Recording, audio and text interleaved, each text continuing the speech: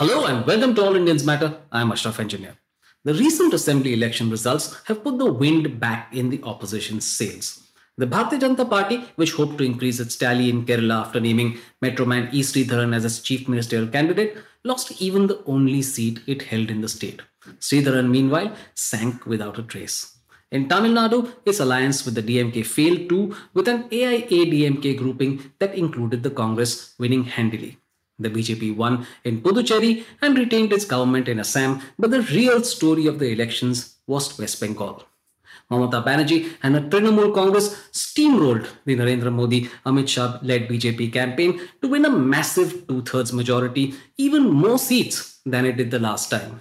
Don't forget that hers was already a two-term government, so not only did she battle the BJP cash and election machine, but anti-incumbency too. And she did it in style. All Indians matter. Despite all the money they threw at this election, despite all the super spreader rallies they held, despite supposedly unbeatable campaigners like Modi, despite an election commission whose role is justifiably under the scanner, the BJP suffered its greatest electoral setback of the past few years. Not only did it not win in West Bengal, it was beaten badly, losing more than 40 seats from its previous tally in an election it felt would be its greatest triumph. Mamata Banerjee emerged from the bruising campaign as a viable national leader of the opposition. She demonstrated that, with purpose, even a rampaging, polarizing adversary can be humbled. Once and for all, Mamata Banerjee has destroyed the myth of invincibility that Modi and Shah like to cloak themselves with. And it's just that, a myth. They have lost elections in several states, from Rajasthan to Madhya Pradesh and from Karnataka to Goa. They have instead showed greater expertise at toppling duly elected state governments by luring MLAs away. They tried that in West Bengal too, engineering defections of key Mamata aides before the elections. Despite that, they failed, and the winning margin is enough of an insurance against defections pulling down Mamata's government. The win in Bengal comes in the wake of the government's increasing authoritarianism, even as its incompetence turns India into the world's greatest COVID hotspot. Institutions have been compromised, and we are in the throes of economic chaos. Patients are gasping for air in the absence of medical oxygen. They are dying in hospital parking lots, in ambulances, and on the road. There are long, snaking lines of bodies outside crematoria, and our healthcare workers are despairing.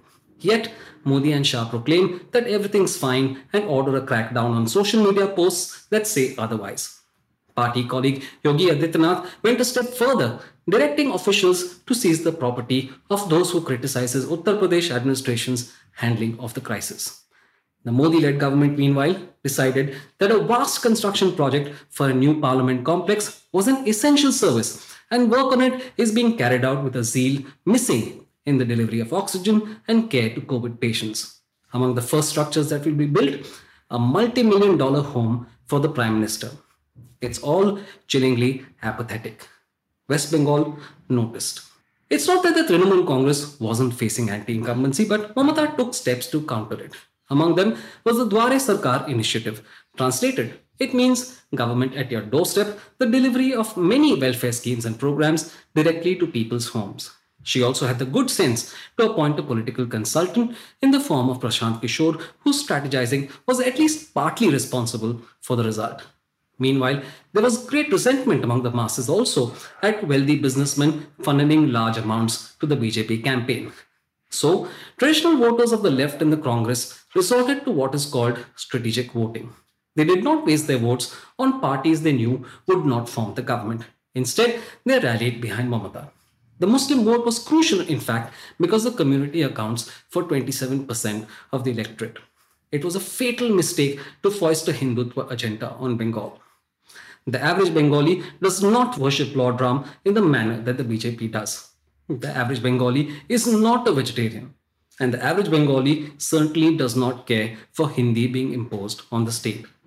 So, Modi growing a beard to look like Rabindranath Tagore was a comical gimmick, and his chant of Didi O Didi was cheap, turning off women voters.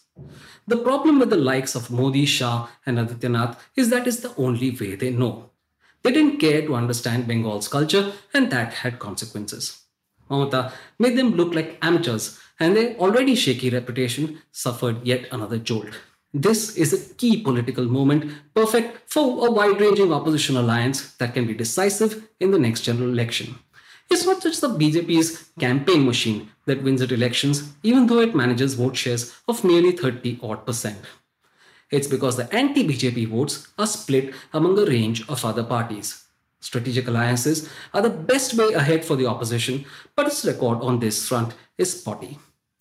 Can it finally come together this time around? Thank you all for listening. Please visit allindiansmatter.in, that's ALLINDIANSMATTER.in, for more columns and audio podcasts. You can follow me on Twitter at Ashraf Engineer, that's ASHRAFENGINER, and All Indians Count, that's ALLINDIANSCOUNT. Search for the All Indians Matter page on Facebook. On Instagram, the handle is All Indians Matter. Email me at editor@allindiansmatter.in. Catch you again soon.